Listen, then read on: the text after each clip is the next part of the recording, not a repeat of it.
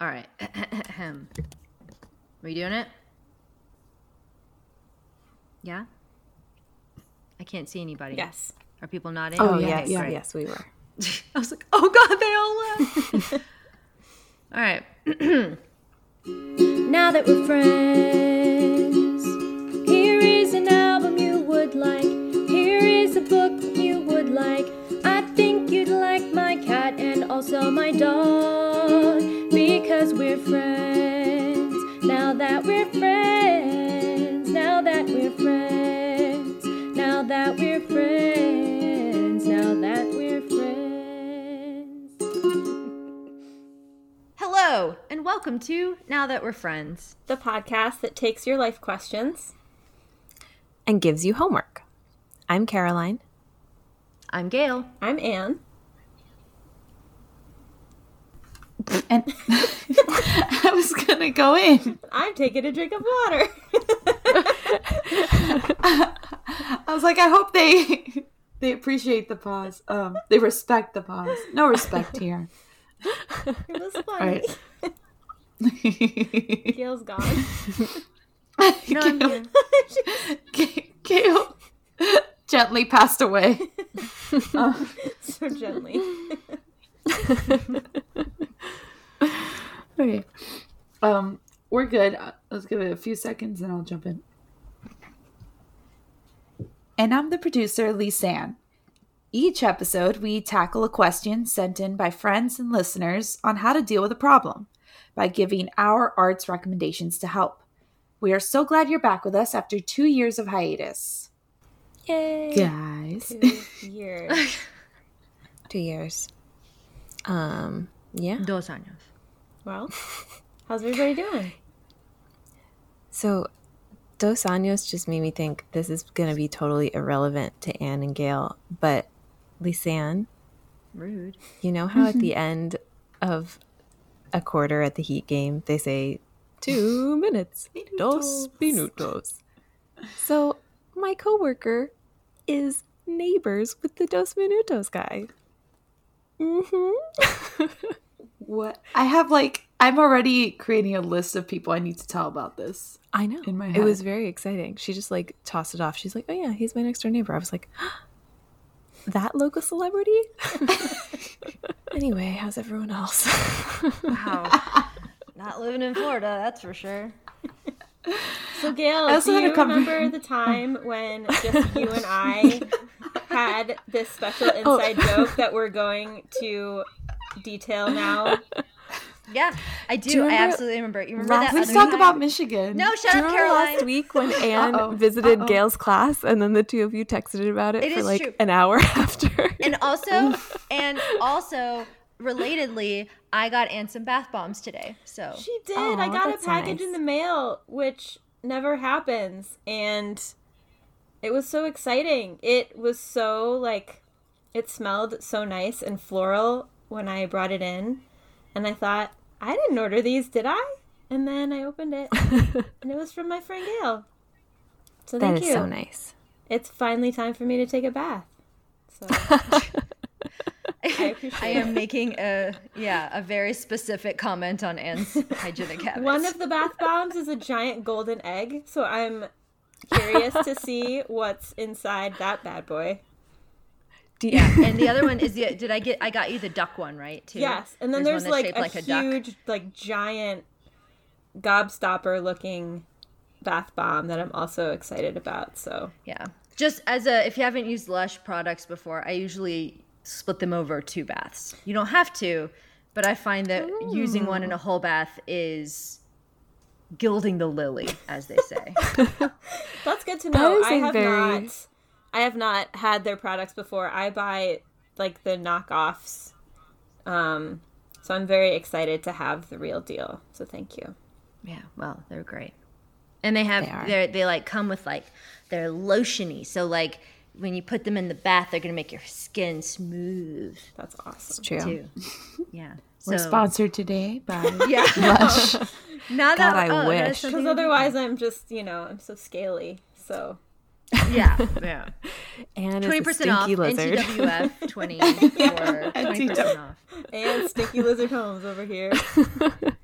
Gross. Anyway. Anyway, that's what's new with me. So far, we've talked about two times where someone has gifted someone else a smell product, a scented situation. Oh, I think the other one happened pre-recording. No. Yeah, this is okay. A pre-recording moment, and now this. You guys will never know who else smells good on the team. Well, it's me and Lisanne, because those are the two things that our stories do not have to do with anything. So we smell good. No one's really cared about us smell-wise. That's for sure. That's for sure. Or no one will even go near us. Yeah, or no one has even been near us enough to know. Oh, God. I just have gotten worse and worse. Oh. Anyway. It's gonna be May. It's wrapping up National Poetry Month. Whoa. We have a very special episode. Tonight, we have a very special episode of Blossom. Of Blossom. Oh, Blossom. Well, shall we jump into the question? Yes. Absolutely. All right. Woo. Tonight we have a question from Daniel, who asks, as someone who is hesitant to take on more student debt, how do you suggest I develop as an artist outside of an academic program? How can I become better without consistent feedback from others? And how do I seek feedback when needed?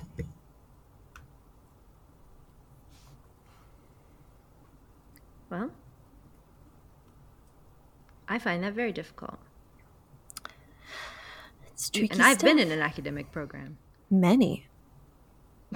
Too many, truly. Yeah, so I think this is a good question. I mean, I think like there's a lot of, especially, you know, with an MFA program or something like that, where like you're not necessarily doing it for a better job or some, you know, like you're not, it's not a degree that has like a higher paycheck at the end or something like that. Like it's really kind of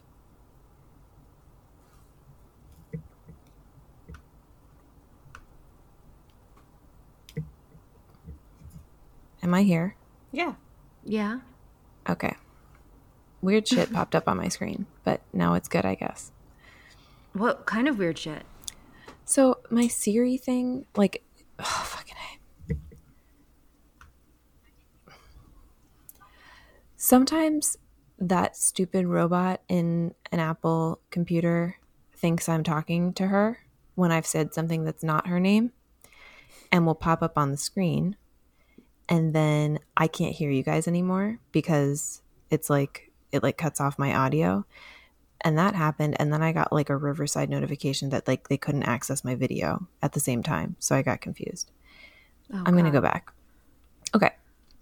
This is a great question because I feel like, you know, as someone who went to an MFA program and found a lot of value in it, it's such a pricey endeavor and like also time away, even if you get a full ride, it's time away from like your real life without like a higher paycheck or something in mind. Like it's definitely not a degree that like leads to necessarily any professional opportunities.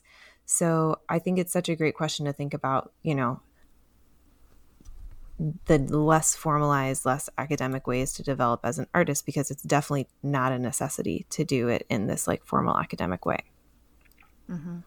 I think this is also a really good question, like about weird, and I don't know how else to put it, but like strangely, like the artist's ego and like the art, like how one sees oneself and how like feedback is really important, or you know, being able to kind of access the world and how, because as this is what I teach in my introduction to creative writing classes, which is in school, so ignore it. But the first thing that we talk about our very first day is a quote in the textbook that says creative writing is for others. It is not just for you. When you do creative writing, you are writing for others. And I always ask that question as like part of their first homework assignment because, oh my God, my little freshmen hate it. Like, I'm just writing for myself. I'm writing about vampires so that I can talk about my feelings and like I just want to get my feelings out about vampires or whatever. And those are valid, fine. But there's a difference between writing for yourself and writing so that, like, in order to communicate. And if you want to communicate, you do have to involve, or you do at least have to think about another person receiving it. So, like, if someone doesn't get it, you can't just be like, well, too bad, because that made sense to me. If you're writing creative writing, then, yeah, the goal is to communicate. Yeah, or that defense where, like, well, it really happened, so you can't critique this. But, right, yeah, there's a difference between... You know, if you're writing for yourself, that's what journals are for. Yeah. But it's a totally different thing. Yes. Totally different thing. Yeah. I do think, though, I mean, yes, Gail, Caroline, and I all went to an MFA program, and in fact, that's how we met each other and became friends. Hi, guys. I just met you yesterday. Sorry. But I think, you know, all the things that are most important from the MFA program are things that are important outside of an MFA program. And I think, to me, this is kind of part of what your question was getting at, Daniel, too, was how do you learn to trust your own instincts when you're writing? And, I mean, even though a workshop has a built-in community, it's still sort of a process to learn whose feedback and what kind of feedback to trust. And I think a lot of that is self-work and work that you do outside of a formal program, if that makes sense. That comes from also just being in the world. And well, and there's so many people who like go to or who sign up for grad school who go to an MFA and they hate it because they don't have because like that program doesn't actually have, like the reasons we loved UMass was essentially because we found each other and we found friends and we found community and we found like a really friendly like triangle of people that helped us be better versions of ourselves. But like, if that's not there, the MFA sucks. I mean, not always. Don't listen to me. But totally. Like all it does is it can kind of like put the seeds in the ground, but whether it grows or not, whether it actually happens is based on luck. And those things can be completely separate from whether you have an MFA like whether you go to an MFA program or not. Yeah, I like what Anne said too, that like it's a combination of honing your own instincts and finding community, but even that finding community piece is is like partially your own instincts, because you need to know whose voice you trust and whose feedback is valuable and who's like. I like that. I have things, and I should just give it up, but like there are things I cut out of a poem based on like advice of somebody that then I'm like, oh, why did I do that? You know, because that's like a learning process of figuring out and having like that balance of confidence in your own instincts, but also like humbleness and openness when you need it, not to be like, no, you can't be too precious. But yeah, it's a challenging line to draw, and one that's like constantly moving, like even as you feel more developed or more like settled. Yeah. It actually reminded me, I have another, go ahead. No, I was just going to say, like, trust and instincts are kind of moving targets throughout your life, right? So it's kind of an eternal question. I mean, and, you know, when we send each other poems, even now, you know, a decade after our MFA program, you know, we're always to each other, right? Saying, does this work? Like, does this? Yeah. Just today I texted you guys a poem and said, is this something, or should I just start it over from scrap? Because I don't have any sight on it right now. Yeah, and I emailed you both a poem a couple weeks ago asking the same thing. Like, is this a poem? So, I mean, that sounds scary, but I think for me, there's a lot of, like, solace in that, too, knowing that other writers who have been through formal programs and not formal programs. It's just being a writer and being an artist, I think, is that you are always kind of moving through those phases differently, or moving through them. And moving toward discomfort, or like using discomfort as a way to move forward, as opposed to like, because again, like when you lose your instincts, I feel like a lot of it is just like, I'm feeling either too comfortable with this feels like fine and not scary, or this feels too scary. Am I being an idiot? And that's kind of, I mean, there are always balances of just like, at what point is, like I always tell my students, if they feel too comfortable finishing up something, it's usually because it's cliche. Because they're like, when you're trying to finish something and it feels right, feels extra good to close it up. Right in my head, all in one sentence. Exactly. Yeah, just funny. It just was the first thing that came to my head, and it felt right. And it's like, well, odds are it's because it's the thing that's comfortable, and it's the thing that you lean on. And so yeah, it's like it's you're constantly trying to like, and then once you feel comfortable with the thing that like 2 years ago would have been really risky for you, but like, and now 2 years later, you're like, yeah, I always do that now. So now you have to find the new thing to be challenged by and to be risky with. And so yeah, it's like trying to kind of just figure out, and sometimes just writing it all is a hard enough challenge. Yeah. Like, 'cause I think a lot of times that's why we write, like send each other poems, because it's just like, hey, so it's been a year and a half since I wrote a poem. Here you go. Just so you know, I wrote one. Signs of life. Yeah, exactly. And so sometimes that's just the challenge itself. Yeah. Well, and that's sort of one of the themes I found myself putting together recommendations towards, was this theme of letting it all in. Ooh. And thinking about that through writers, and particularly poets who I love, who I think just move through the world, kind of letting all of their experiences and their friendships and their communities into their work, and then kind of paring it down from there, which is something that I have struggled with.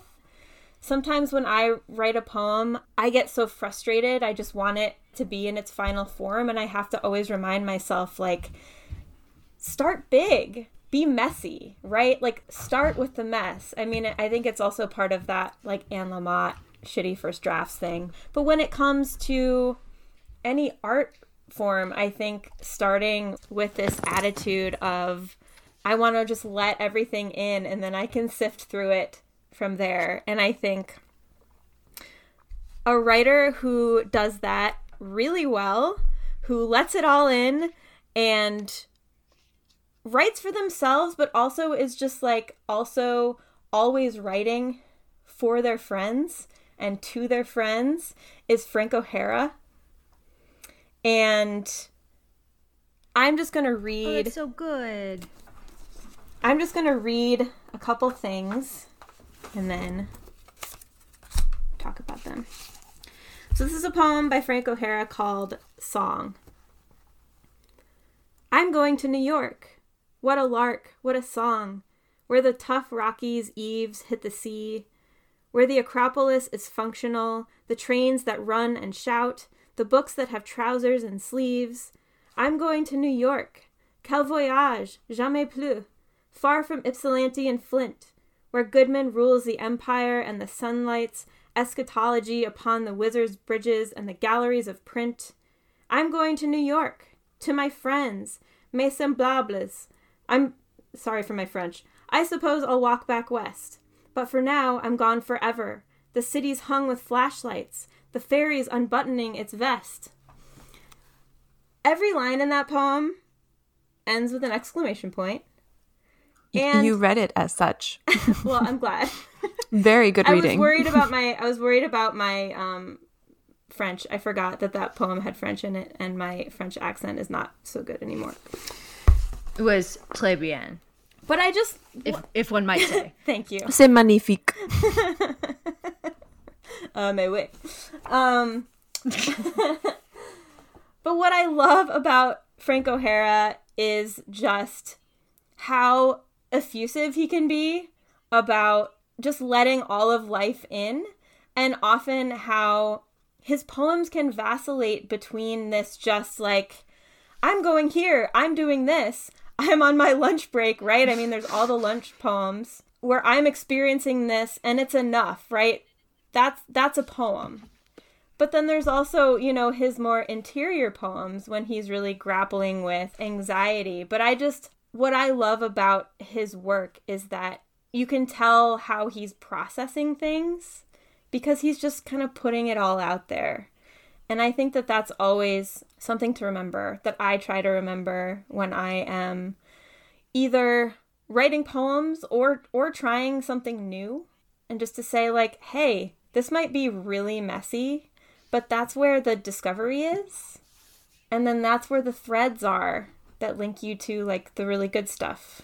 I mean, I think Frank O'Hara really exemplifies the importance of finding a community. So I think this also goes to your question about, you know, feedback, Daniel. I mean, so much of Frank O'Hara's life that's in the poems and outside the poems and in his essays, right, are all of his interactions with his friends who are, many of them are poets, many of them are not. I mean, he had many friends who were, you know, painters and other visual artists, and that was as important or sometimes more important that he had friends from other circles outside of poetry and writing that also influenced his work.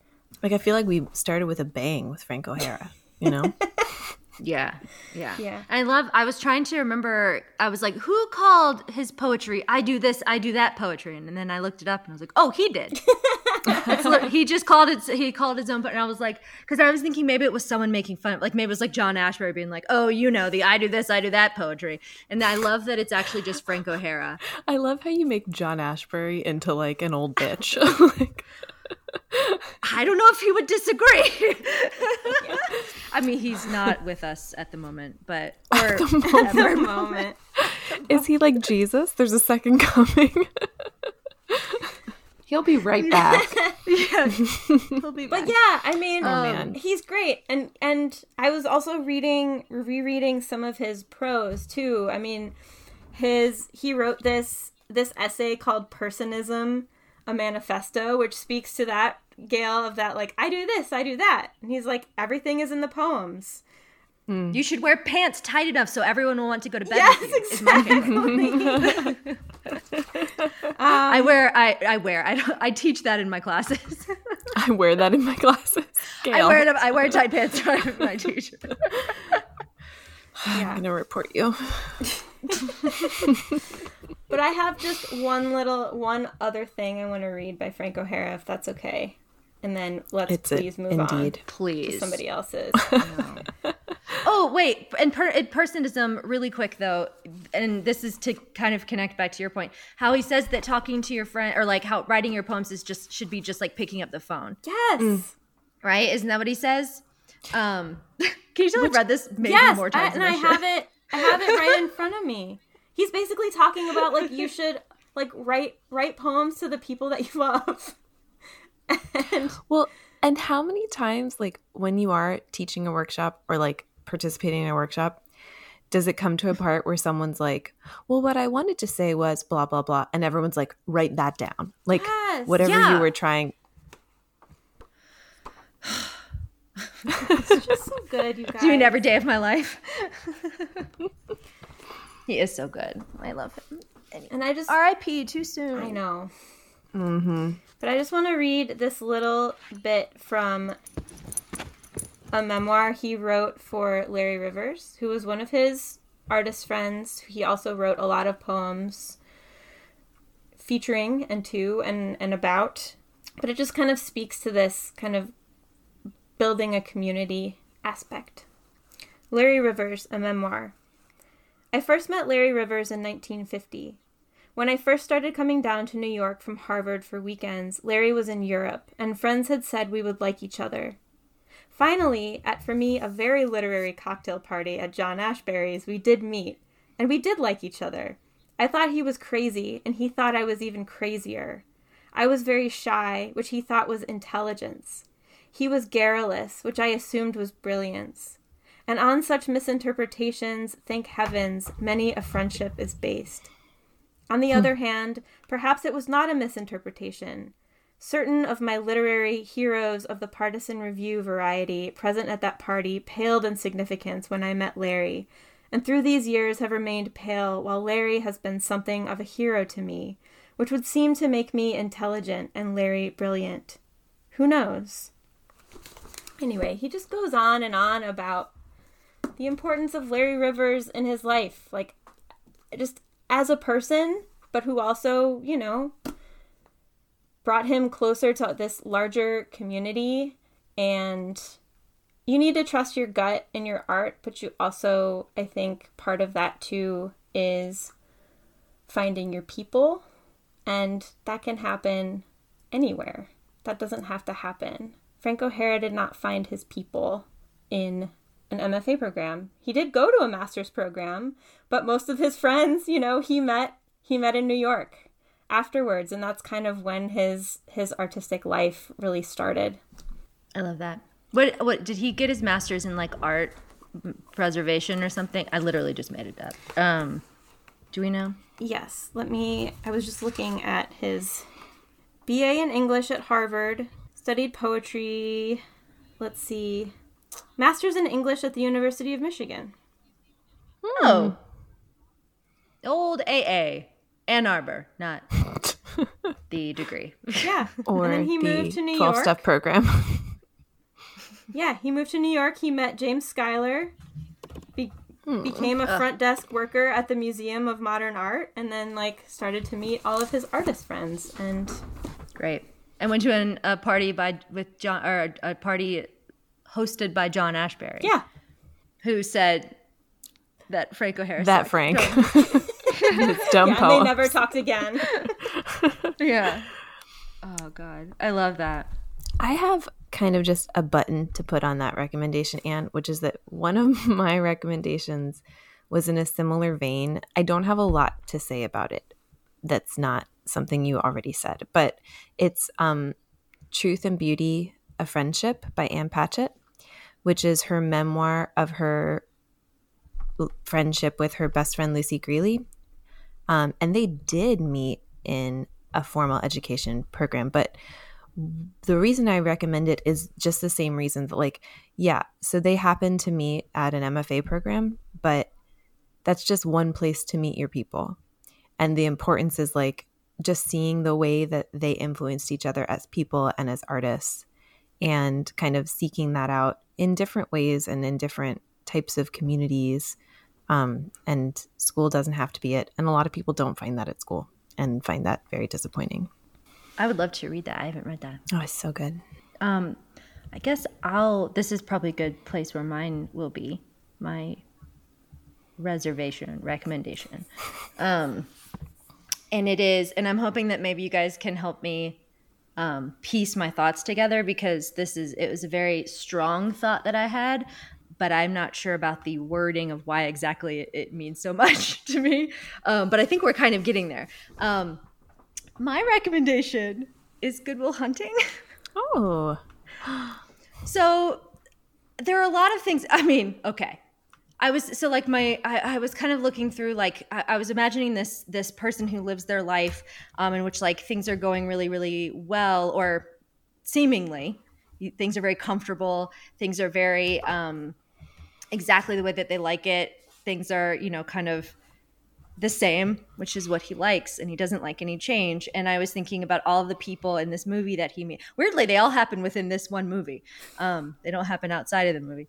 But the people that he meets in the movie, like his girlfriend, like Robin Williams, they challenge him in these ways that really, really fuck him up, but in the end, like, really help him grow. And I think there's also a little bit, so this like certainly made me think about, like, how you can't just sit back in your own, and I say ego not like in a narcissist term, but like the way that you imagine yourself and the way that you see yourself as, like, a whole person. Mm-hmm. You can't kind of sit back in your ego and be comfortable with that, because those things are not are often not healthy for you or helpful for you or even helpful for other people, and that you need to find someone or some people who can kind of call you on your bullshit, because you can be really good at stuff and you can really follow through on those things, but you still also need this kind of combination of, like, real life friendship, reading lots of books, and things like that help make you feel a little bit more uncomfortable. And I'm thinking, and the thing that I was thinking the most, I don't know why I'm you guys are the only ones who can see me, but I'm doing a lot of this Italian hand gesture thing. But I find that one of the things about receiving feedback, so like I've often like I'm trying to figure out this stupid manuscript of mine that like I just can't for the life of me get picked up. And so I keep thinking it needs to be changed and I keep trying to make it better. And I have sent it out to a couple people to be like, please just tell me what's wrong with it. Please just tell me like, how can I make this better? What can I do about it? And the feedback is very helpful, but often it's feedback that I don't want to say I know already because it's not necessarily true. Often it's really helpful feedback that I didn't know, but it's often feedback that I'm like, cool, awesome. I'm not there yet. I can't do those poems yet, or I can't, like, these are not poems that can go there yet, or maybe that's a thing I can look forward to with these other poems, but like I don't think that I'm at the level, or like I don't think I'm ready. I'm not in the place where I feel like I can't even get there with these poems yet. And that feels like you can receive as much feedback as you want. You can ask people as much as you want for their stuff, but unless you're ready to move forward and make yourself uncomfortable and really kind of itch or scratch at whatever that itch is, then it's not really going to work. And so I feel like a lot of that has to do with Good Will Hunting in a way that I'm not super sure where it's connecting yet. Is it Ben Affleck at the end being like, yes, that's what I was going to say. I hope you don't walk out that door. I mean, it's definitely, that's where it started, right? So it's Ben Affleck at the end saying, I'm guessing this is what you're saying. We're like, if I see you again, like every morning I wake up and I hope that when I come by your house, you're not there. You're not there. Yeah. And then one morning at the end of the movie, he goes home and he's not there.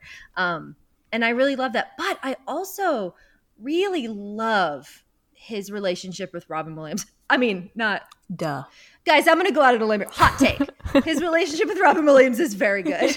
But like, I'm also, so like the way that Robin Williams sees through him and sees and understands that like there's more than just school that you and more than just, I don't even say school, learning that you can bring into things. But so I'm thinking, so two things. One, I'm thinking of the part when Will goes to Robin Williams, Sean, for therapy, like the second or third time, whatever. And he looks at that painting of Sean's and like really fucking tears it apart. And is like, I think you're, blah, blah, blah. Like, think you're just like a piece of shit. And, blah, blah, blah. And it really tore Robin Williams up because he like really, quote unquote, like tried to see through him and he tried to say something. But then this is clearly someone who like, he doesn't know anything about life. He doesn't know anything. I mean, he like has read a lot of art and he can make these like grand statements. And he's so, and like, Will is so accustomed to being right and seeing through these things and like trying to like nail people by saying the right thing in a really smart ass way and like get people like pin them down. But then Robin Williams says, you ready? First thing he says is, this is the word is an episode. What do you do? Scene? Session with his therapist. Scene and then, but session with his therapist. And Robin Williams says, Sean says, I thought about what you said to me the other day about my painting. Stayed up half the night thinking about it. Something occurred to me. And I fell into a deep, peaceful sleep and haven't thought about you since. Do you know what occurred to me? Will says, no. And Sean says, you're just a kid. You don't have the faintest idea what you're talking about. and then he says, Michelangelo, you know a lot about him. Life's work, political aspirations, him and the Pope, sexual orientation, the whole works, right?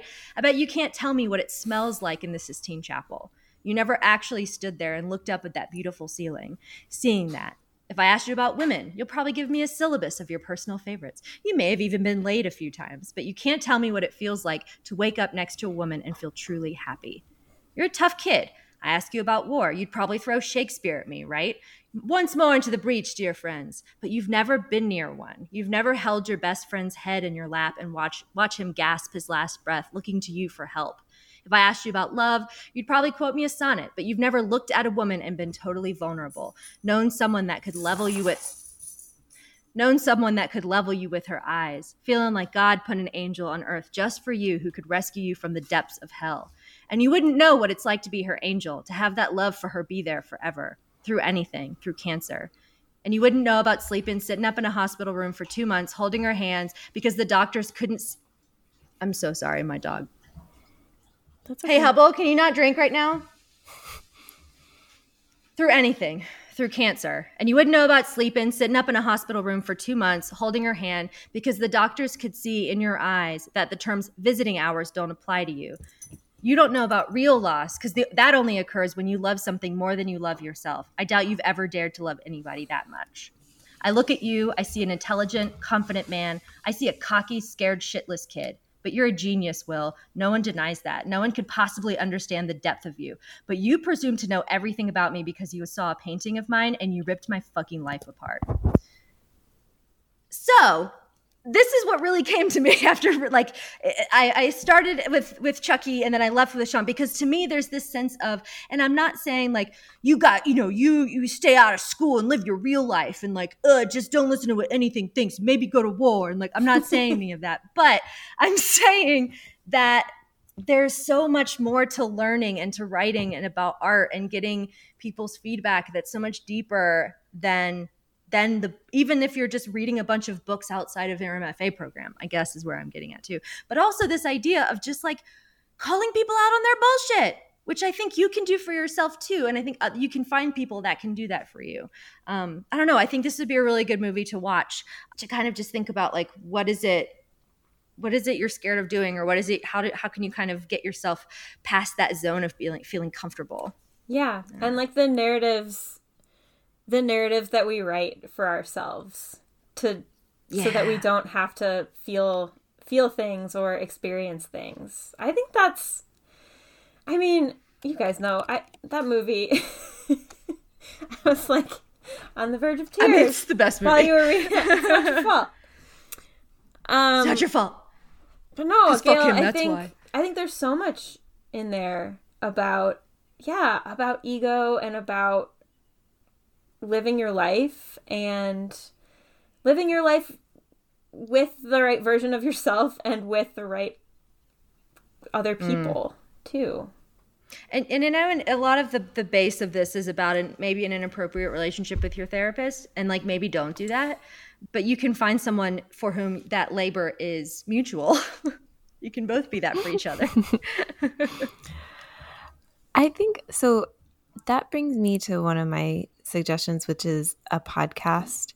And it's the comedian Mike Birbiglia has a podcast called Working It Out that he started during the pandemic. And I think like it's very much because of needing, like, you know, he's someone who works out material typically on stage, right? Like with an audience. So it's a different type of community, but it is like needing community, needing reaction, feedback to like develop his art. And during the pandemic, being like very siloed, he decided to start this podcast where he could work out material. And the format is that he has someone on each episode. It's like kind of like not interview. It's like very informal conversation. He has some like standard questions he asks them that are like more on the playful side.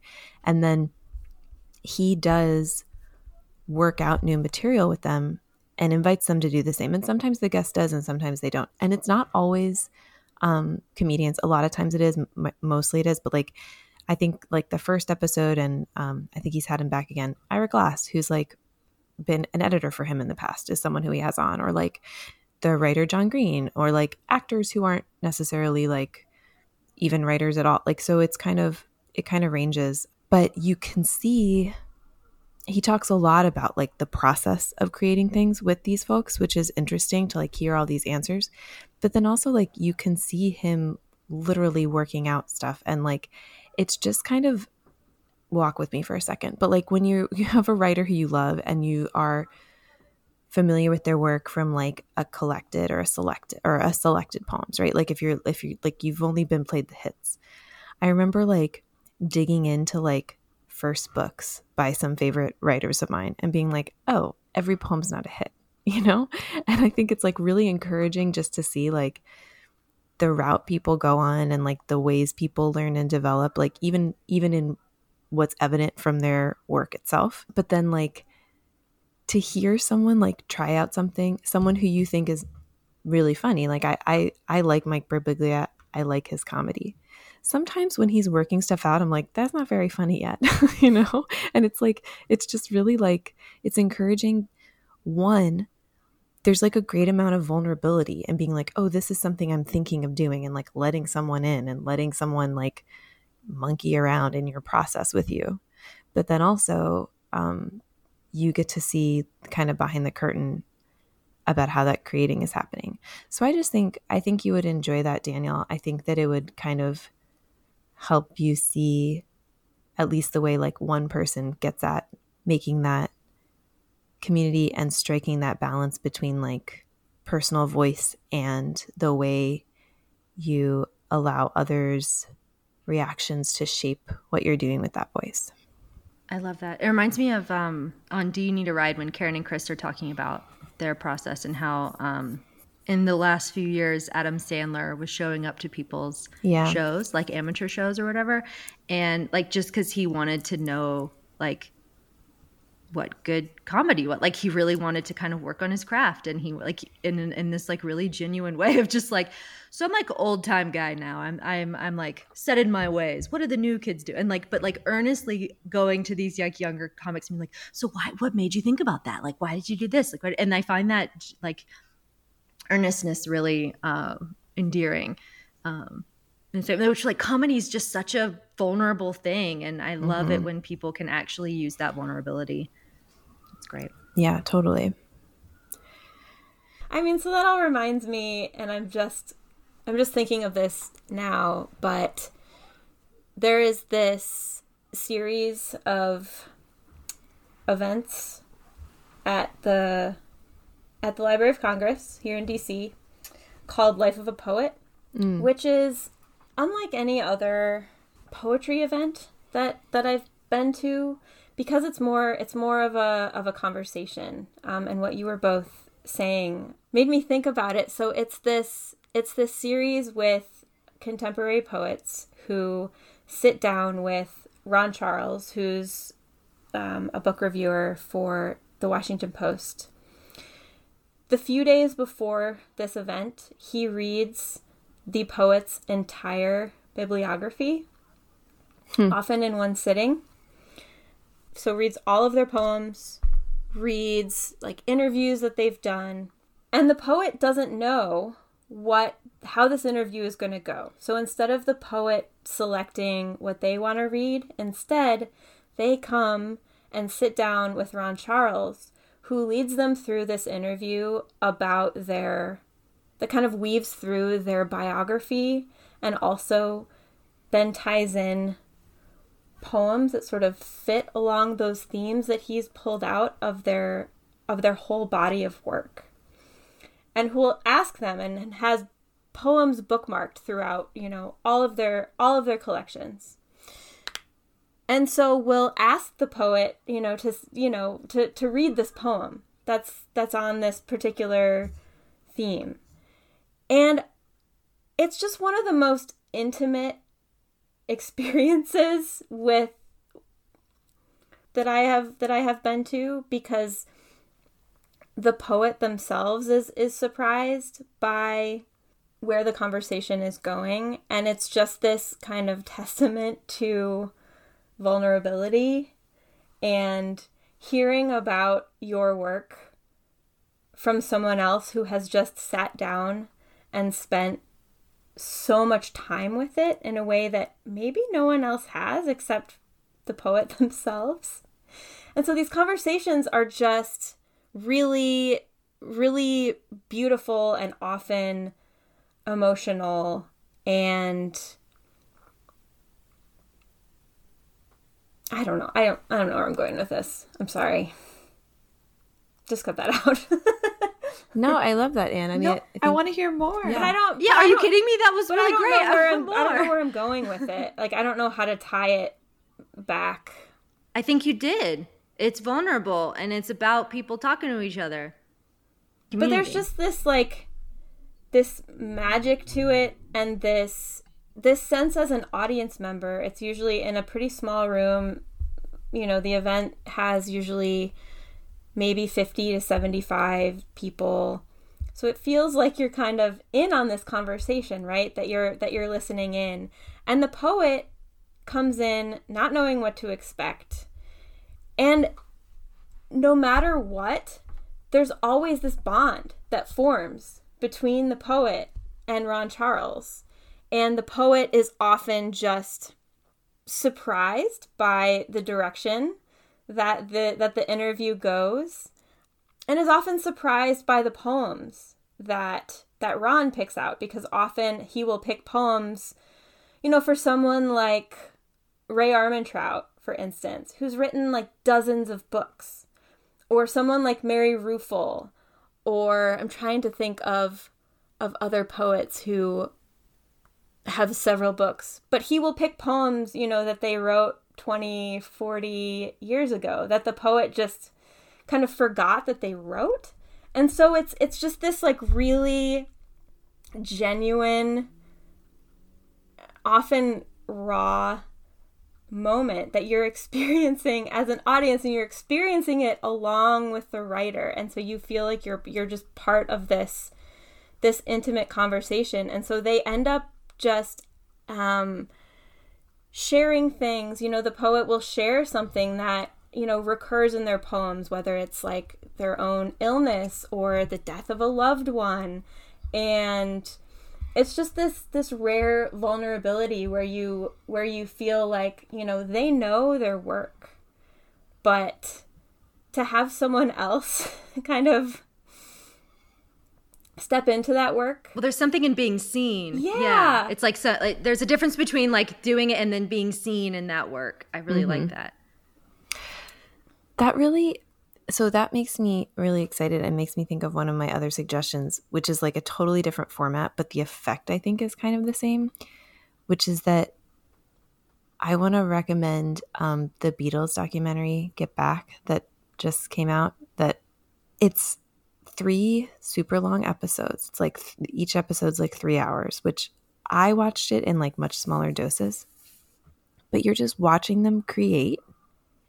And like obviously it's not things that like happened years before. It is to us, but like it's happening for the Beatles in real time, but like you're seeing those like moments of discovery and vulnerability, and like you're seeing them like have those like they're bringing fresh work, like they're like, George is like, here's a song I'm working on, and like in the moment there are like these negotiations of like, is it ready, is it not, like where am I on it, like it's very like your experience as a viewer feels very much like you're peeking in on this process, because it was like, it's just like, so if you don't know, I feel like everyone's been talking about this, so it's in some ways like kind of a moot recommendation, but if you don't know, Danielle, it's like a period of 21 days when the Beatles were recording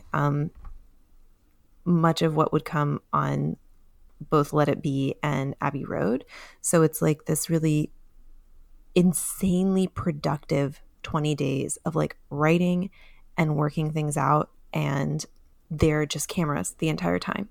The entire time they're in the studio, they're cameras. So like every moment is captured. Like all these just like both like them like working out lyrics to things that you're like, shit, I know every lyric of this like the back of my hand, to like them having little fights or joking around. Like everything is just captured. And so there is this like openness, rawness, vulnerability. Like you really just feel like you're peeking in on something that feels like sacred almost, like because of how storied, the Beatles are and these albums. Like because when you hear them be like, when you hear Paul say like, oh, this is what I've been thinking about, and he sits down and like plays like the opening, chords to Let It Be, and you're like, wait, this is the first time like John, Ringo, and George are hearing anything about this. Like it feels crazy that this is something that is like on tape.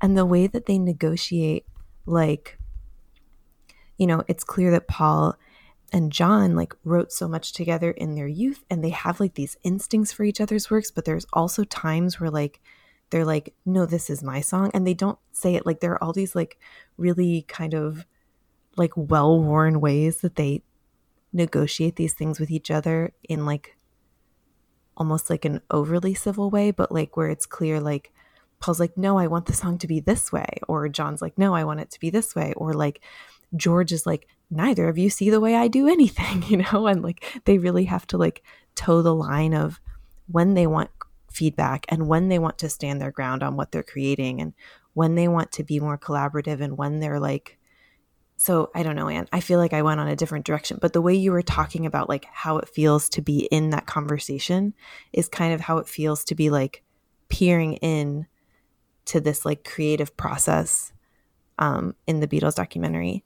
So I recommend that. It's another like, yeah, there's just something special to seeing the way something that you know so well comes into being and hearing them like sing a lyric and you're like, no, that's wrong, but they just haven't gotten there yet. Like, it's like it very well could have ended up that, but it doesn't because you know it so well.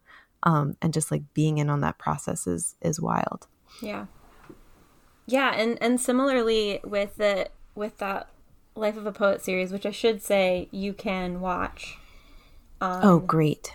YouTube or on the Library of Congress's website. So you can watch all of them. They're great. But yeah, that peek behind the curtains into the process, and then also this bonus with these poets for the Life of a Poet series of them kind of forgetting why they wrote something or remembering after they read it and saying, God, I haven't thought about this poem in 20 years. I was living in this apartment in Philadelphia and I was sitting at the window and oh my God, I forgot about that apartment. I forgot. And so it's also this moment of like rediscovery for the artist, right? And that rediscovery, I think, is important to to being an artist and to remembering why you created something the way that you did, thinking about ways that you might do it now, but also kind of paying tribute, right? To it is what it is because I wrote it in that moment, and then revisiting it with newer people. There's just something really special about that. And so it's kind of a behind the scenes for the audience, but then also for the artists who are kind of remembering what the behind the scenes is themselves at the same time, if that makes sense. Yeah. What a stressful, interesting, wonderful job that must be to prep. Because you say it's a few days beforehand. I would freak out. Because if it were that, like, if it were your job to like read everybody's bibliography and have an idea and like in interviews with them, I would like, much like a certain podcast that I work on. Like, I feel like it's this like, and it's also like writing a poem where every time you're like, I can't do this. There's no way I can write this poem. Or like, there's no way I'm going to be able to do any of this. It is all ridiculous. Like it's walking into a room in the dark every single time. And then as you're like reading and you're like, oh. And so you just have to like trust the fact that like you will find some themes. You will find something that's really interesting. And you are going to connect to this poet in a way, even if it's not like your favorite poet in the whole, or one that you thought your favorite poet in the whole world was. You'll find these ways to connect. And you just have to trust that you will. Yeah. Because you do every time. Well, and then the reason that Ron Charles took this on is because he was not a huge contemporary poetry reader. And he wanted to get more familiar with contemporary poets. And so he signed on for this series, and he ended up being kind of the perfect person for the job, because a lot of the questions that he asks, the themes that he asks are things that, you know, at first might seem kind of obvious, but when you sit down with someone's entire body of work, I think it's actually easier to see the themes that continue to emerge that maybe even the writer hadn't been completely aware of. And so it's kind of this key into into someone's life, and how that kind of marries with their work as well. But it's that's awesome. It's like having a really good therapist. Yeah, well, and often they end up hunting, like crying together on stage, and it's just it's hard to explain without without watching it. So please, Daniel, I also just think as an artist, like watching, hearing other artists, engage with their work, but then also kind of rediscover it at the same time. I think that does a lot for your drive. I always leave events like that feeling like I want to write and create. So love it. I do have to go back to the Beatles. I did recommend for you, Daniel, listening to With a Little Help from My Friends. Aww. Oh, that's something that's really sweet about the Beatles documentary too, is like, first of all, they are always playing music. Like they're just like constantly like they'll just start playing like freaking like Chubby Checker songs, or like it's just like random shit. But they do like just play songs they wrote when they were like 16 together. They play songs like, it just feels like very like the process of their collaboration, and all of them, but specifically Paul and John's collaboration is like so much at the forefront of what happens, just because I just kept thinking the entire time I was watching it, I was just thinking, and also obviously like Linda Eastman at the time, but McCartney is there like, and sometimes with her daughter. I just kept thinking like how incredibly devastating the loss of John must have been for Paul. Like to see them working together and even like frustrated with each other, but there's this comfort, there's this like level of, I don't know what the word is past just like familiarity. Like, I don't know. There's this like deeply, Medias naranjas. Yeah. Like there's this like, way that they like jibe. That's just like, I mean, we have friends like that, like we all have friends like that. Like, and I can't imagine creating with someone like that. And even though they had broken up, like that person's still there. Like they're still a touchstone. It just, I've thought how sad it was that John Lennon died. Obviously, I actually got to see Paul McCartney when I was in high school, and he like played a song he wrote for John, and George had died like a few months before. So like he played something in like remembrance of George, and it was like clearly like I've thought about like, oh, it'd suck if your bandmate died. But like it never has occurred to me like the singular impact they had on each other's lives. And that was really in my head. So yeah, when you think about get by with a little help from your friends, it's it's just sad to think about that coming to an end.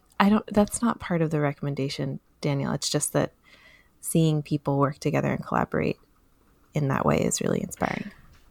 My suggestion is to think about John Lennon's death. My suggestion is the Cranberries. I just shot down the oh God.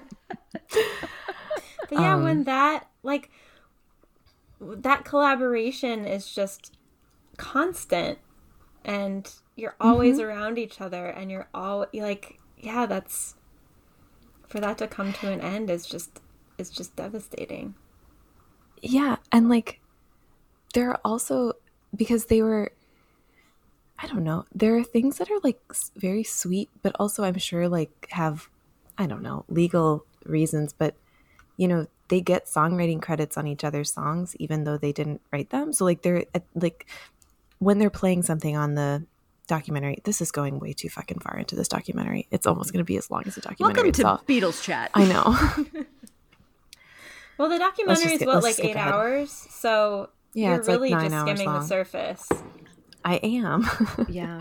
I but am. it is, I mean, but it reminds me of like in Fleetwood Mac when they did The Chain and like so many people collaborated on it, and like John McVie really like brought the song together because they had like 2 separate songs and they were like, how the fuck are we going to put these together? And then John McVie was like, oh, by the way, I'm a bassist. I hope you don't mind. I'm going to play this bass line. It's boom, boom, boom, boom, boom, boom, boom, boom, boom, boom. And what it did was pull the 2 songs together. The Chain and then Stevie brings Nicks us together. Goes like, it brings us together. And then Stevie is like, oh, hey, I wrote this poem a long time ago. I think actually the lyrics fit on this entire thing. Do you mind if we just use those lyrics? And Lindsay was like, fine, but whatever. But then they all decided, and Mick Fleetwood is the drummer. He's Fleetwood, right? Like, he was there from the beginning, but he's the drummer. He's never going to be the songwriter. Yeah. Like, he's the you know what Ringo. I mean? Like, unless, yeah, well, Ringo wrote a couple Did some songs. Like A Little Help from My Friends, for example. Yeah, Octopus's Garden, classic. He's working that out with George in the documentary. You get to see them bring that to life together. Oh, God bless love Ringo. it though. But there's so much trust in there, right? Like finding your people but still discovering new things together and like pulling new things out of each other. I think that's also important in womp womp. Yeah. I mean, I was going to say bringing the best out of each other, and instead I said something that kind of sounded gross. So pick whichever one you want. Pull stuff out of each other, bring the best out of each other.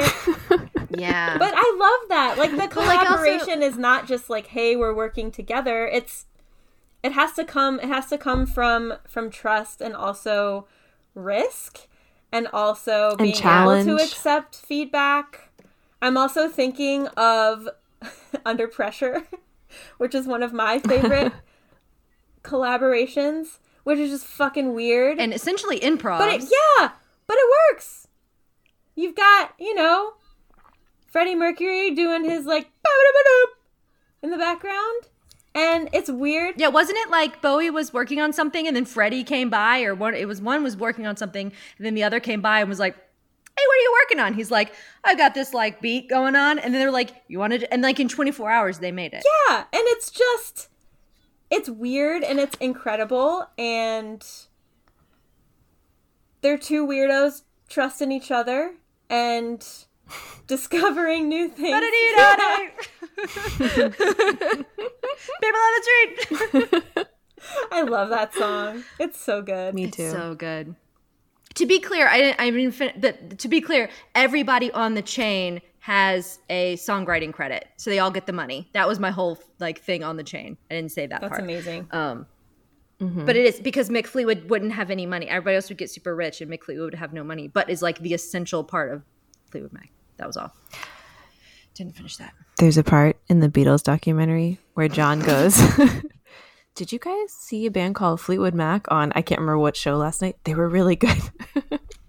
And it's great. It's like the first time he sees Fleetwood Mac. And he's like, this band, watch them. I hear they're going to be something. All right, let's please walk away from the Beatles. We have to get back. I mean, after you listen to With a Little Help from My Friends by the Beatles, you can then listen to Joe Cocker's version. Yeah. Which is amazing. And then you might as well just watch The Wonder Years, because what else are you doing, Daniel? Not working on your art anymore. Presumptions about Daniel. Yeah. But I love it. What would you do? What would you think if I sang out of tune? Would you stand up and walk out on me? Lend me your ears and I'll sing you a song. I'll try not to sing out of key. I get by with a little help from my friends. It's just so endearing. Good. And simple and amazing. I understand. I am fully aware that the movie is awful.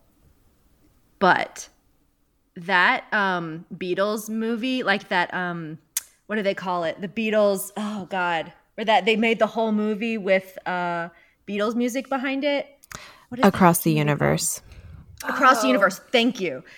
It's like obviously a terrible, because I don't understand the plot. There's nothing going on. But like most of the music is really good, actually. Like Joe Cocker comes on and sings as part of like one of the, I'm not saying all of the music on the Across the Universe soundtrack is great, but like there's this like Let It Be is really beautiful. And Joe Cocker comes in and I think sings on like a little guitar for my friends. What's the strumming the guitar thing one? While my guitar gently weeps. So strumming the guitar. A little guitar for my I'm friend. pulling this stuff right out of my memory here. I was like, a ukulele for my friend? Yep. No, but there's that version of A Little Help from My Friends is really good, or I think is really good, because I don't remember why, but it's very good because the friends show up, I think is the whole thing. And then like, I don't know. I like it when when the chorus comes in and you can actually hear the chorus behind them. A chorus. Because like a chorus. Yeah.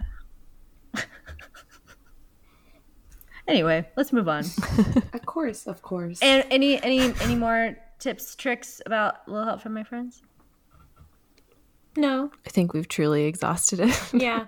Well, I just want to make sure. I didn't want to move on because we, feel like we railroaded Anne a couple times about that song. Absolutely not. No. I just think it's a helpful refrain. Sure is. You can't get high without your friends. Yeah, that's also true. You can. I mean, it's not true. But You can. It's happened before. But do you want to? no, it's not advised. Yeah. I have a few thoughts. Mm-hmm.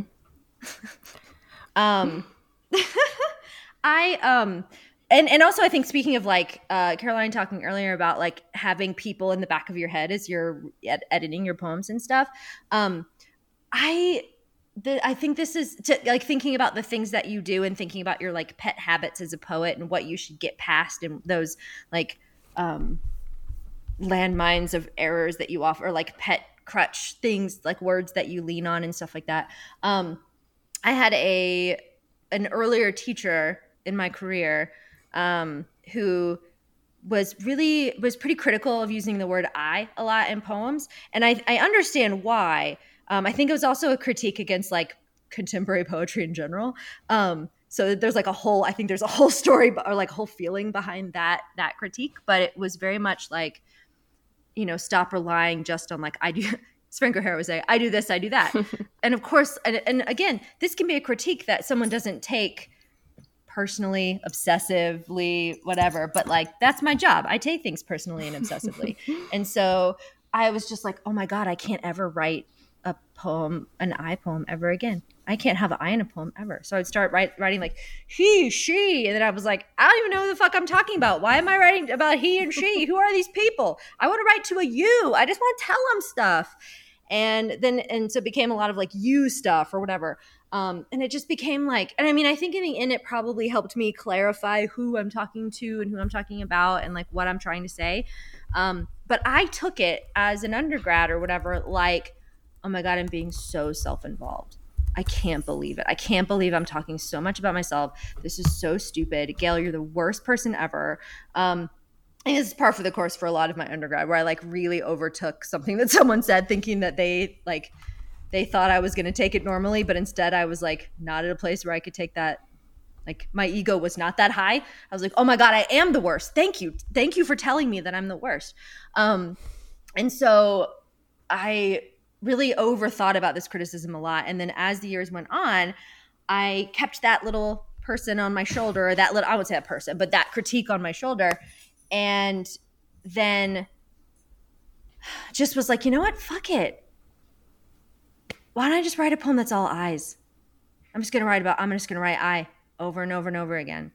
And that's what I ended up doing. It ended up being this like weird fucking poem. But I was like, you know what? If I can't use I's, I'm going to overuse I's. All I'm going to do is use I's. I'm going to keep using I's, and I'm going to start every poem with an I, and we're just going to see where it goes. And I just went with it, like kind of did the opposite of whatever this fear I had of this like crutch that I would lean on. And so anyway, I met, I think at AWP, Ben Mirov, who wrote the book Ghost Machine by Cake Train, which there's 4 nouns: Ghost Machine, Cake Train. And I just love this book, and if it's something that I think you might be interested in it, but there's like a long poem in here, longish poem in here, called I, Ghost, EYE, Ghost. And it starts with, so every I I'm about to say is EYE, by the way. And it starts with just like, I wake up in a construct. I lay on my bed and sweat. I replay final moments. I try to picture her face. I program a future version of myself to remember it, slick with seawater, ringed with wet hair. I go to a little shop where they sell machines that keep you up. I lay the crumpled body next to a convenience store. I place the organs and stuff. Like, it's just I, and it does this. And I met him at AWP, and I was like, I just really appreciate that poem. And I was like, because I have had this feeling for years that I couldn't use the word I in a poem. But then just recently I decided I was going to just go nuts over it. And I was just going to do the exact opposite of what I'd been afraid of doing. And he goes, yeah, that's exactly why I wrote this poem. And I was like, oh, thank God. And he was like, yeah. He was like, I was just so, I mean, I can't exactly remember our conversation, but essentially, because if he listens to this and it's like, that's not how it went, then I'll feel really weird. But it was essentially like, yes, that's one of the reasons why this was sticking with him, was because we're poets, man. We're so like, we are incredibly self-involved people as a group. I'm not putting us all in the same group, but like, we can be, I would say self-involved, navel gazers. We can be navel gazers. Stick with that one. We can be navel gazers, and we can stick too much with the I, but at the same time, we're also incredibly sensitive people who are worried about hurting people and are worried about like being too much or doing something wrong or making any mistakes. And hi, Hubble. And so I don't know. I think there's a level at which like there's like, yes, take critique. Absolutely. Ask for critique. But also at the same time, maybe there's a level at which you can go with your instinct, or think about why that critique is the critique that it is, or think about why it is you're afraid of that critique, or why does that critique really like affected you as much as it did, and then maybe do that exact thing, but just do it more, or find some way for it to, I don't know. It just, there's this kind of process that I really enjoyed about that. It was like probably the one time that ever really happened. But I like this idea of being critiqued, and then after some time, just doing the opposite of it really, really hard. I love that you point that out, Gail, because I think like this is not necessarily why you brought it up, but I think kind of implicit in Danielle's question is that like going about this the academic way would be like the best way. So like, what's the alternative?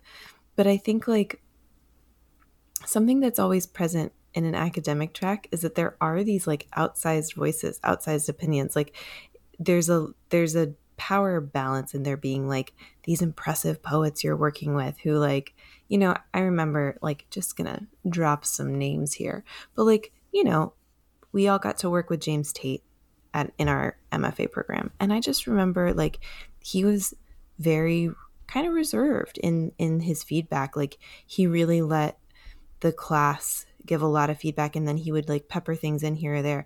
And I remember thinking like, well, he knows how much his voice means. Like he knows that like if James Tate thinks this poem's not strong, like you're not going to work on that poem anymore. You know, like that there's just like this, you know, and that sometimes our teachers,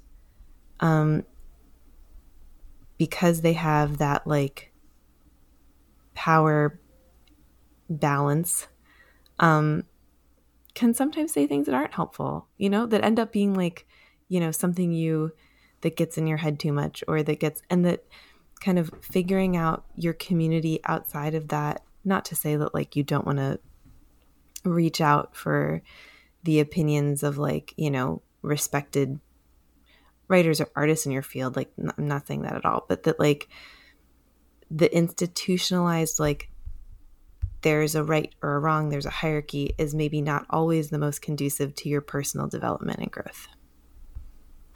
Yeah, I like that a lot. Thank you for connecting that for me. Because it's not saying that what that person, that teacher said was wrong. They probably were completely right, but it was not what I needed to hear at the time, it turns out. And I think the way that like I probably presented myself as a student made it seem like I was the kind of student who needed to hear that, right? Yeah, and if it had been at one but I was like too sensitive. Yeah, and like if a classmate or friend had said it, like it might have like, you know, percolated a little bit, like, but it wouldn't have like stuck there for so long, you know? That's exactly what I was going to say. Yeah, even if it was like out a person who wasn't my teacher, but was a really good poet, and they said that, I'd be like, what do you know? For some reason. I'm not like, not what do you know exactly, but like, there's for some reason some sort of subconscious difference. But like when they're your teacher, it's like, oh, you're right. I am terrible. Okay, I should really work on that. You know. But That I like kind of that. brings I me- like that defiance in the other direction, because I think that's also it's important. That's also a vulnerability, and and a risk to say, okay, maybe that's true, but for just a minute, why don't I just lean in and see where it goes, and maybe it will actually lead to someplace interesting. When it started to make me see why I like to use I so much, because actually it's a really generative word, and it leads you to really active verbs, which I feel like as poets we often forget to have active verbs. Early poets do anyway. We have a lot of snowflakes falling and dying and spinning, and no, I mean none of those verbs. The snowflake's not doing anything; it's just being adjectivized over and over again, right? But like when you have the I can do stuff. The I mean, if like in the beginning of that poem that I read, the I's just, I do this, I do that. It's very clear, and I feel like it's actually really helpful as in writing. So it helped me realize like why it's, I don't know, why it's effective, why it does what it does. And so I don't need it as much, but it really helped me understand.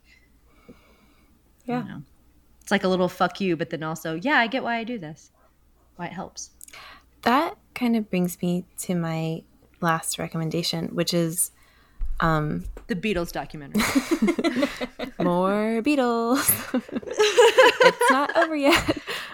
My brother was recommending a show to me, and I texted like, yeah, I'll check it out, but I'm in like hour 97 of 300 of the Beatles documentary. And he was like, is that real? And I was like, no, but it could be. Might as well be. Yeah. Peter fucking Jackson needs to edit in something. Oh my God, that guy. Yeah, man. Actually, I mean, I ended up enjoying the full Beatles documentary, but it would have been better if it were in shorter segments, which is how I chose to experience it. But no, I'm going to recommend a book of poems by the poet Samson Starkweather. So it's in his book, the first 4 books of Samson Starkweather, which are 4 full-length manuscripts collected in one. But I want to recommend the last one, which is Self-Help Poems. And the way this connects is like, I think we've talked a lot, and I believe a lot in the importance of finding community, and that being like a huge part of how you develop as an artist and how you push yourself and get both like challenges and reinforcements. But ultimately, that act of creation is usually really solitary and has to become like this solitary practice. Like you have to figure out the way that you generate and the way that you sustain that. Like, I mean, it's so self-directed. Like it's one of those, like, if you're not going to make yourself do it, no one is. And so this book, Self-Help Poems, the form, I'm going to read some selections from it, but the form is like very much like, it has this interiority, but it's also written to a you. It feels throughout as though it's written like to a very specific you, and as if there's an exchange implied. Like there's like at one point it starts like, I emailed you, blah, blah, blah. So like there's like this, the intimacy of real friendship, but you're only getting the one side. Like you're really alone with the writer. And even though like he's like reaching out, like the speaker's like reaching out, a lot of times it's like inside the world of like writing, inside the world of like creating by oneself. And in some ways I feel like this book could be a recommendation for anything, but I think it's a really good one for you, Daniel. So I'm just going to read some selections from it. The first poem is almost like, could be like a little manifesto to you too. And none of the poems have titles. They're just self-help poems. This is what will happen. We will write a book. The slowest flower in the world will begin to bloom. Our parents will grow old and die of diseases we will surely inherit, and seemingly all at once. Our sisters and brothers, our friends and family will all die. We will rent a car, head for Brasilia, bleed our dreams like a 1,000-pound pig. You will die gracefully in the back seat to some music that hasn't been born yet, a map of the desert in your hand, lines scrawled in handwriting I will later tell everyone is the official handwriting of the dead. I will live for 300 more years and die wrapped in a huge tropical leaf on an island they will name after me, and we will never be forgotten by anyone ever again. And then here's... When I was little, everything hurt. Not like it hurts now, not like spikes or iron lodged in my skin. It was more like the opposite of a kite, a premonition, like deja vu before you've learned the word, like finding your Christmas presents in the closet. Whenever I felt cheated or disappointed, my dad would say, "That's life in the big city." He said it with a kind of glee that made me want to punch him. But even coming from bumfuck North Carolina, I knew when I grew up, I'd live in that city. All right, I'm just going to read 2 more things. That phrase, your chosen field, always makes me think of the fields of my youth. The bright green fields of North Carolina in the summer, the brown fallow fields of winter, and those morning fields harvesting fog and God knows what.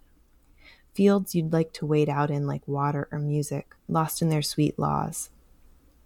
Memory is a department store.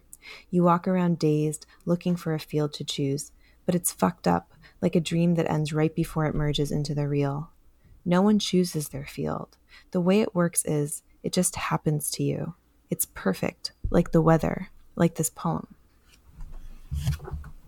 I've been trying to write to you, but find myself stuck in one of life's caesuras.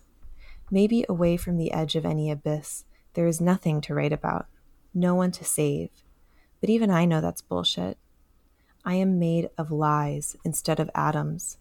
I'm afraid if I were to even sneeze, 1 billion of them, of me, would burst into the air, an ideal disease. So yeah, I just think there's so much that's meta in these poems about writing, about creation, about what it means to like create a life, create with language, to try to reach someone, to interact, but there's this like loneliness and like almost like defiant solitude in the voice that I think is almost like a call to action for you, Daniel. I like that a lot. Yeah, I love that, Caroline. That's good. I said wow several times, but it was muted. Wow. And I like that too, because you're talking about creating. Wow. No, I like, because you were talking about creating, and I was thinking about when I can't remember who said it earlier about like, but from Sorry, we're having cat problems over The here. cat is saying wow. Yes. He's mocking me. Wow, That's I'm the sound a Petey makes when human. he. That's funny because I mock Petey all the time for being a cat. He goes meow, and I go meow. I'm a cat.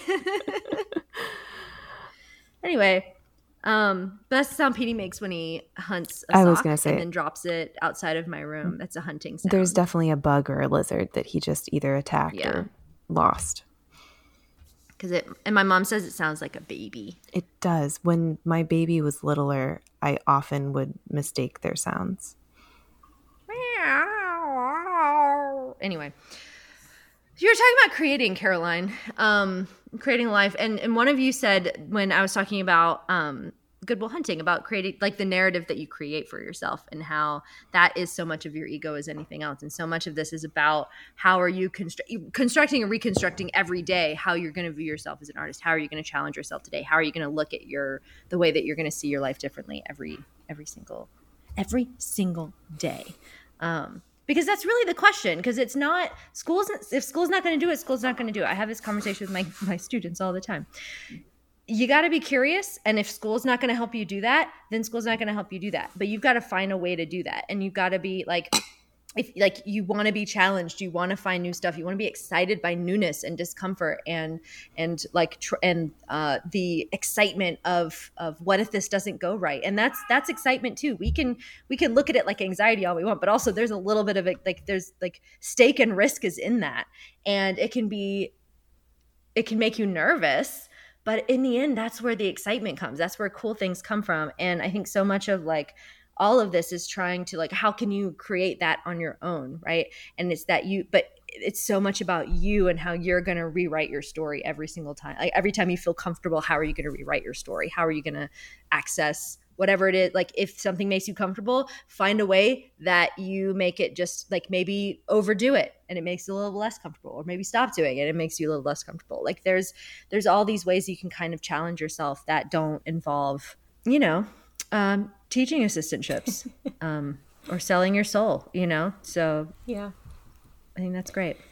I have a poem in sort of a similar vein of how hard it is to trust yourself and to trust your voice and to trust like the space that you take up in the world and what's at stake, which I think is a lot of being a writer and an artist. And yeah, like needing other people, but like you said, writing and creating is often such a solitary thing. So how do you handle those two forces? I want to read one of my favorite poems by Bernadette Mayer, which is called "The Way to Keep Going in Antarctica." And I wish our podcast listeners could see, because I have a line from this poem on a little felt board in my room, which is very cheesy.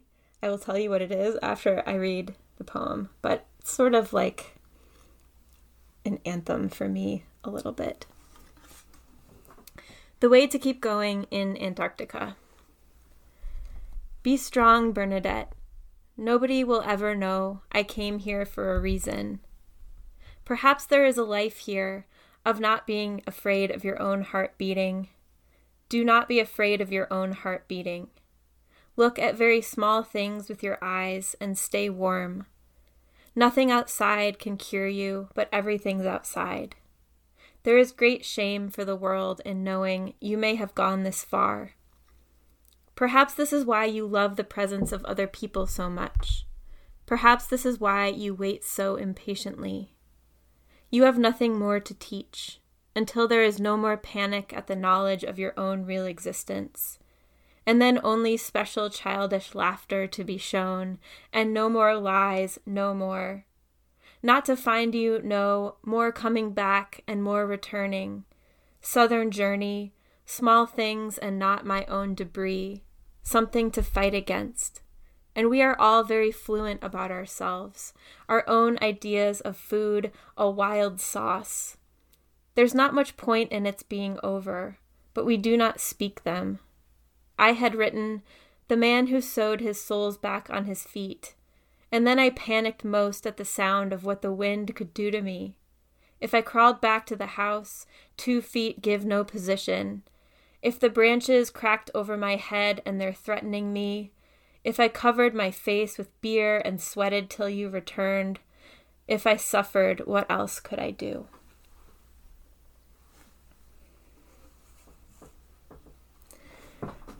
That seems like perfect advice for Daniel. Like, Daniel, as I have written very cheesily on my felt board, do not be afraid of your own heart beating, which is something that I look at every day as a person trying to live a life, as a poet trying to make sense of the world and my place in it, and learning to trust my voice, learning to also trust the people who I love and trust, which is often difficult. Yeah. I love the way that it's like, what's that last line that's like, what's the What's the suffering If part? I suffered, what else could I do? Yeah, well, I just like to me anyway, and I am not known for my clever correct readings of poems, but to me that's always been like, yeah, if I fuck it up, okay, what's the worst that could happen if I do that? Like, what if I really mess up? What if I suffer? Is there like that's okay? Like things are just gonna happen, and like that's part of it. And what else could I do? Is just like, yeah, but it's something I think about often one of the things I do is think about the worst things that could happen and then try to logic my way out of it. And because it makes me feel better. I'm like, yeah, well, okay, well, what if like they don't like this? Well, okay, then I'll change it. Maybe I'll cry a little and then I'll do this and this. But like, I'm not going to die. Mm-hmm. Like, it's not, it's not going to kill me. Like, if I suffer, that's like, there's a way to live in the world that like where you can kind of, I don't want to say like make meaning of suffering, but make meaning of suffering, or at least that can be a part. Like that's a part of being a human. And there's only so like taking risk is risking suffering. And I really like that. It's just like, yeah, I'm just going to do it. Yeah. I love the like double reading of what else could I do, which like it could be like a throwing up of hands, like, well, what else could I do? Or it's like a genuine, earnest, like, what else could I do? What is the possibility? Like reservation and possibility in that same phrase. I just love it so much. Yeah. So good. I feel like that could be a good place to leave, Daniel. You feel good about that? Good luck, Daniel. Hope you find some goodwill when you're hunting for it. You take that out. No way. And, get by with a little help from your friends. Maybe also get back. I don't know. I don't know. Get back. Daniel? Get back. And don't be afraid of your own heart beating. But we wish you the best, Daniel, and now we're friends. Now we're friends. All right. Now That We're Friends was recorded in front of a live audience made up entirely of our pets. Your hosts and 3 new friends are Caroline Cabrera, Ann Holmes, and Gail Thompson. Your 4th new friend is our producer, Lisanne Fuck the Whales Ramos. Our theme music is provided by Gail Thompson. Now That We're Friends is an Oh Miami production.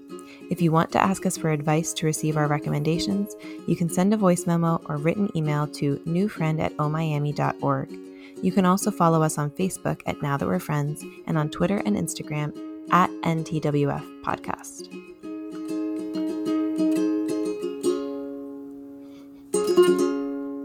Woohoo! We did it. We wrapped. That's a wrap. For now.